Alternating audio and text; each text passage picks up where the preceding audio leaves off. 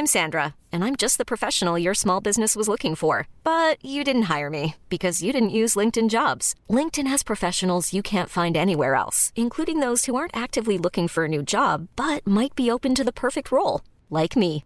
In a given month, over 70% of LinkedIn users don't visit other leading job sites. So if you're not looking on LinkedIn, you'll miss out on great candidates like Sandra. Start hiring professionals like a professional. Post your free job on linkedin.com/achieve today. Ryan Reynolds here from Mint Mobile. With the price of just about everything going up during inflation, we thought we'd bring our prices down. So to help us, we brought in a reverse auctioneer, which is apparently a thing. Mint Mobile Unlimited Premium Wireless. How to get 30, 30, bit to get 30, bit to get 20, 20, 20, bit to get 20, 20, bit to get 15, 15, 15, 15, just $15 a month? Sold! Give it a try at mintmobile.com/switch. $45 up front for 3 months plus taxes and fees. Promo rate for new customers for limited time. Unlimited more than 40 gigabytes per month. Slows full terms at mintmobile.com. Hold up. What was that? Boring. No flavor. That was as bad as those leftovers you ate all week. Keke Palmer here. And it's time to say hello to something fresh and guilt-free. Hello Fresh. Jazz up dinner with pecan-crusted chicken or garlic butter shrimp scampi. Now that's music to my mouth. Hello Fresh. Let's get this dinner party started. Discover all the delicious possibilities at hellofresh.com.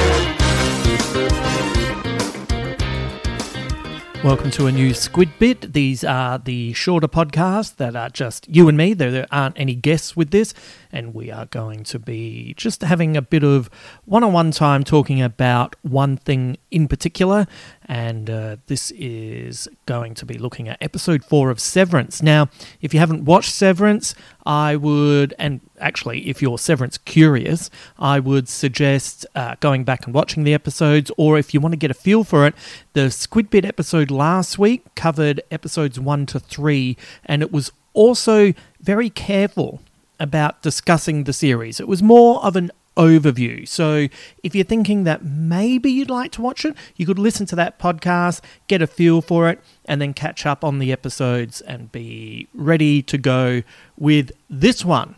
This podcast, which is covering episode 4, which was entitled The You Are. And we immediately return to Helly in the break room. If you're watching this series week to week like me, this adds to the horror of just how long she's been in there, forced to read aloud the same words over and over again.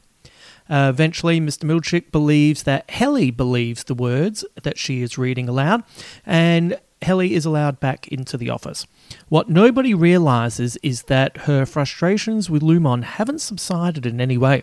If anything, her resolve to leave has been strengthened. While this has been happening, Mark ponders the map that Petey left for him to find, totally unaware that his outie is also obsessing about his lost friend.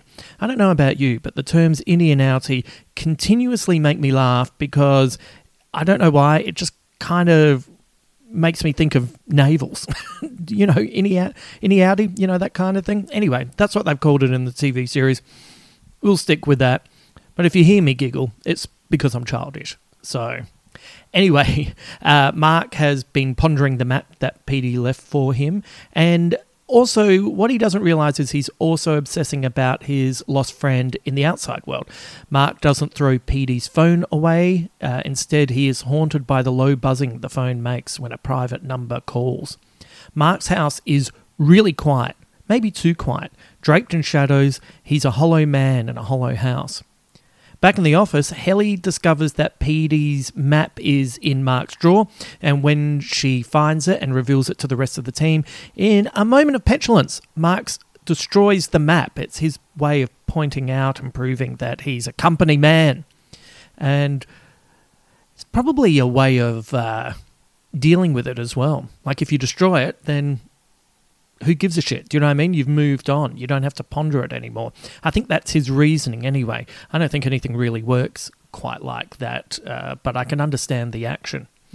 The day in the office is broken up by a visitor. Bert from the optics and design department visits the team and invites them for a tour of where he works. Irving, of course, takes Bert up on his offer, and as they stroll about the blank offices talking about the culture at Lumon and the philosophy of Egan, we begin to wonder if these two men have an intimate relationship of some sort out in the real world. How else would you explain the attraction between two people who officially barely know one another? Meanwhile, Ms. Coble is under intense pressure from the Silent Board and is called upon to retrieve the chip from the recently deceased Petey's head. The death has received unwanted media attention, but it is through a news report that Mark learns of what has happened and he attends the funeral. It is there that Mark bumps into Mrs. Selvig, Mark's next-door neighbour that he doesn't recognise as Ms. Coble inside of Lumon. He can't put his finger on what makes him uneasy around Mrs. Selvig, though. That's an interesting point, don't you think? He soon moves on and is confronted by Petey's life in the form of his ex-wife and daughter. And the daughter in particular is interesting. Well, the ex-wife is interesting too. As soon as she realises that he is someone that worked with Petey, she immediately becomes very cold and stiffens towards him. Whereas the daughter really makes him question whether the idea of separating yourself and keeping some of your problems in a different self is actually a healthy way of approaching life. I think that's a question we all ask ourselves, isn't it? It's really fascinating in that way. So he meets the ex-wife and the daughter, and while the funeral brings forth emotions in Mark, emotions that often feel beyond him in both places, Mrs. Selvig calmly walks up to the unattended coffin, opens it, and then with the use of a drill, bores into Petey's head to remove the chip. Like, holy shit, it is a confronting scene, and I love Patricia Arquette so much. I am just rapt that she is in this role, and she is killing it. For the first couple of episodes, I wondered if Miss Coble and Mrs. Selvig were severed, but after she stole the book that Mark's brother-in-law left behind and this act at the funeral, it feels like this is not the case. Though it's funny, they have very different speaking patterns. Have you noticed that? A slightly different accent. It's all very interesting. I'm not sure where it's going, and I love that. The book that the brother-in-law left behind reads like one of those many terrible self-help books you find in the real world. And weirdly, it has begun to find an audience inside Lumon, with the terrible prose and poetry finding willing readers in Mark and Dylan. Mark doesn't have time to reflect, though. After the overwhelming sadness he feels at the funeral, he makes his way to a tree that means something to him. I wonder if this is where his wife died. Did you think that as well? That's what I thought. Back in Lumon, Ms. Coble sends Mark to the wellness room. She is worried that the outside world is beginning to intrude into the workplace. Mark is asked to form a sculpture out of clay about how he feels, and he makes a tree. Is Mark coming together to form one whole person? It appears that he isn't the only person who is slowly becoming whole. Perhaps the technology of severance isn't that new. It's interesting, isn't it? Because people obviously know about it. There are people who are picketing it, but maybe it's only a couple of years old. Maybe, I don't know. This is just me hypothesizing, and maybe the technology and the long-term side effects are not quite what anyone expects, and maybe they're coming together. I think that's going to be part of what we find out as the series progresses, and maybe some of this is a revelation for the people who are in charge. We do know that after Helly threatens to cut off her fingers and records a video for her outie, declaring that she does want to leave Lumon, she finds herself immediately back at work with a different video disc. And on this one, Helly's outie explains that she can't quit a job because she isn't a real person. Therefore, it isn't her decision to make. Yet the innie version of Helly feels real and has real emotions. This video makes her believe there is some final way forward, and that way forward is pretty drastic. She decides to commit suicide. This episode finishes on her attempt, but we have Dylan's reading of the poem from the self-help book ringing in our ears at the same time. And that poem is about destiny, and perhaps Helly can't escape her fate just yet.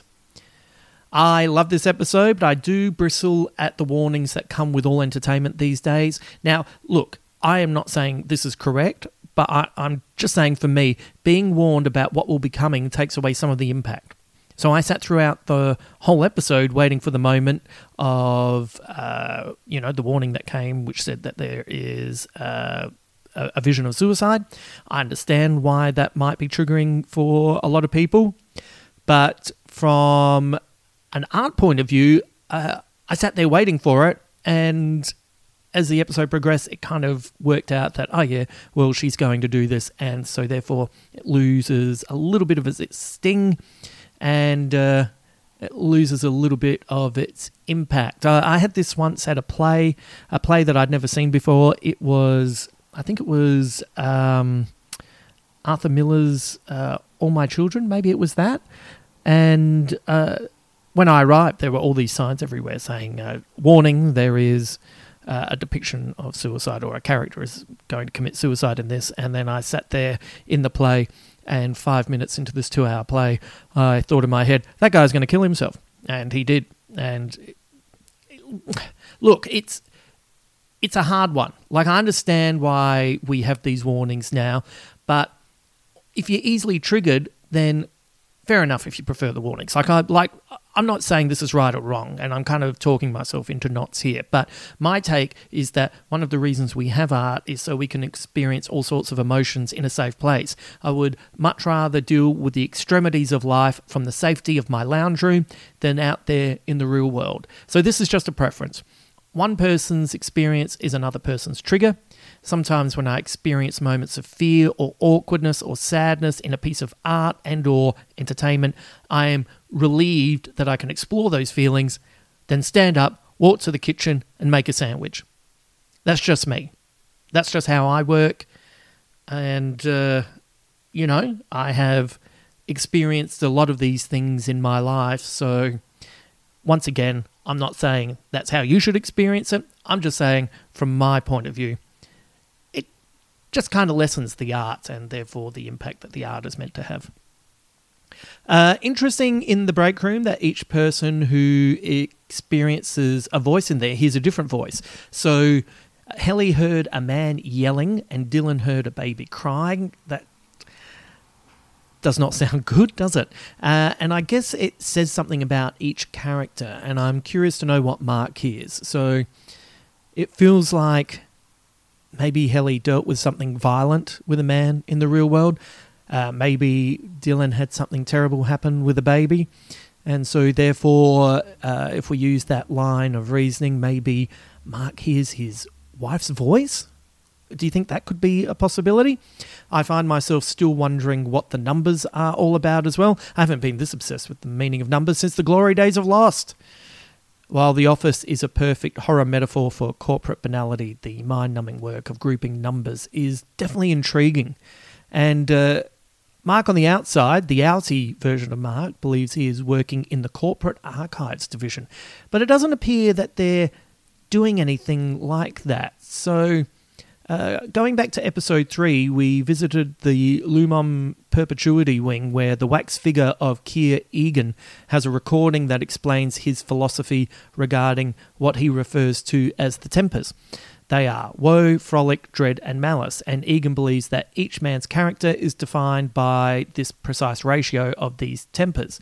And then when you look at the computer screen, we see a table of progress appear after a set of numbers are placed into a folder, and they're labelled WO, FC, DR, and MA, and I wonder if they represent the 4 tempers: woe, frolic, dread, and malice. I wonder if Mark and his team are nothing but test subjects. That's where my theory's going at the moment, and maybe they're helping Lumon work towards something much more sinister in the real world. So this is where I'm thinking about this, and to be honest, I don't really know too many people who are watching this at the moment, so I haven't had an opportunity to talk it through. So excuse me for a moment as I, talk at you about this. But if we consider the voices that Helly and Dylan heard, and remember that was a man yelling and a child crying, and we know that Mark is attempting to deal with the painful experience of his wife dying, maybe this is all leading to something much bigger and therefore something much worse. So maybe in the real world, the commerce of war, which we know often drives development and innovation, well, maybe if we apply that to the world that Lumon is in, maybe they're trying to find a way where they can create soldiers who can keep moving forward without the experience of war holding them back. Maybe, like it could be that. If you have your thoughts, I'd love to know. Look, I'm possibly just being too preoccupied with our possible and present situation. So it's making me think a lot of things. Severance is just a perfect amalgamation of a series that has you intrigued. It has you thinking your way through what could and couldn't be going on. And then there's emotionally a lot of stuff that resonates, even though it's in this very kind of bizarre world. So either way, I am looking forward to more revelations this Friday. Fingers crossed that Helly is okay. I feel like she will be. I don't feel like it's going to be... when I say easy, I don't mean that in a derogatory way, but I mean that as in... I think it's going to be very hard for her to escape. And I do love her character so much, I doubt that we would be losing her just yet. A couple of extra notes. Love seeing John Turturro not only in this, but his completely different type of character in The Batman. I had no idea Turturro was in the new film, so it was a welcome surprise to see him pop up. Yay! Also, if you're a Gary Oldman fan, check out the trailer for the new Apple TV series Slow Horses. This 6-part series looks right up my alley, and I'm starting to feel Apple TV really take a hold on my viewing habits. There's a lot on Apple TV that I'm really liking, and Slow Horses, 6-part series, that's not too much of a commitment, so I'm keen to check that out. And that also leads me to the TV series For All Mankind. I finally had an opportunity to finish season 2, and I am astounded that more people aren't talking about this, and I just don't understand why it's not inundated with awards or at least nominations. If you haven't heard of the TV series For All Mankind, this is a series that is an alternate history where in the 60s Russia landed on the moon before America, and the knock-on effect that has in the world. So look, I'll be honest with you straight up, each season is a slow burn. There's 10 episodes in a season, and they take their time. They take their time setting up character. They take their time setting up situations, and you might think, this is feeling pretty meaty, like there's a lot in every episode. It's more like reading a big book than watching a flippant TV series. But I can't recommend enough to you that each season has come with big payoffs, like really big payoffs. And what you might think is a boring subplot often is setting you up for a grand revelation. And, the only thing I'll say, and this is just a word of advice if you give it a go, don't get too close to any of the characters.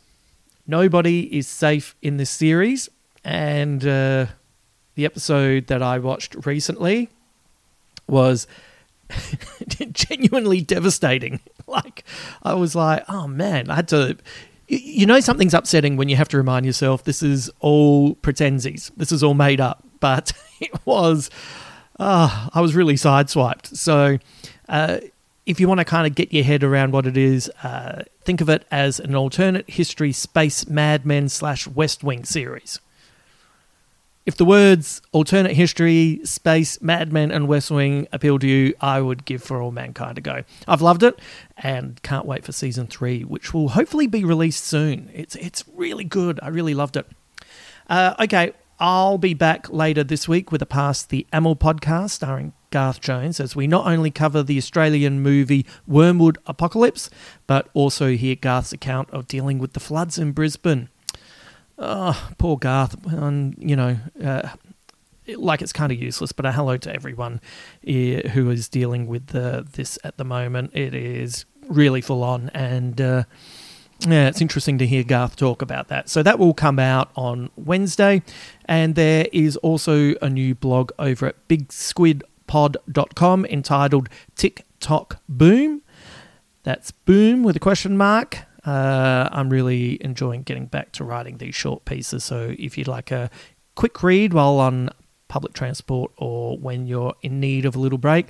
They're ready to go.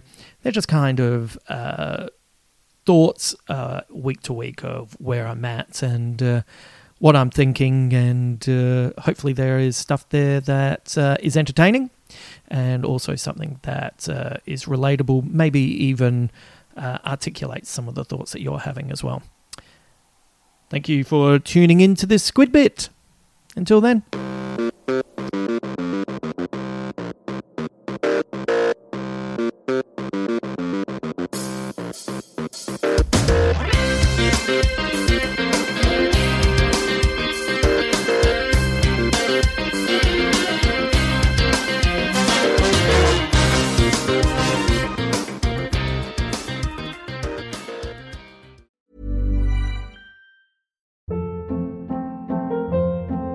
Hold up. What was that? Boring. No flavor. That was as bad as those leftovers you ate all week. Keke Palmer here, and it's time to say hello to something fresh and guilt-free. Hello Fresh. Jazz up dinner with pecan-crusted chicken or garlic butter shrimp scampi. Now that's music to my mouth. Hello Fresh. Let's get this dinner party started. Discover all the delicious possibilities at hellofresh.com. Planning for your next trip? Elevate your travel style with Quince. Quince has all the jet-setting essentials you'll want for your next getaway, like European linen, premium luggage options, buttery soft Italian leather bags, and so much more. And is all priced at 50 to 80% less than similar brands. Plus, Quince only works with factories that use safe and ethical manufacturing practices. Pack your bags with high-quality essentials you'll be wearing for vacations to come with Quince. Go to quince.com/pack for free shipping and 365-day returns.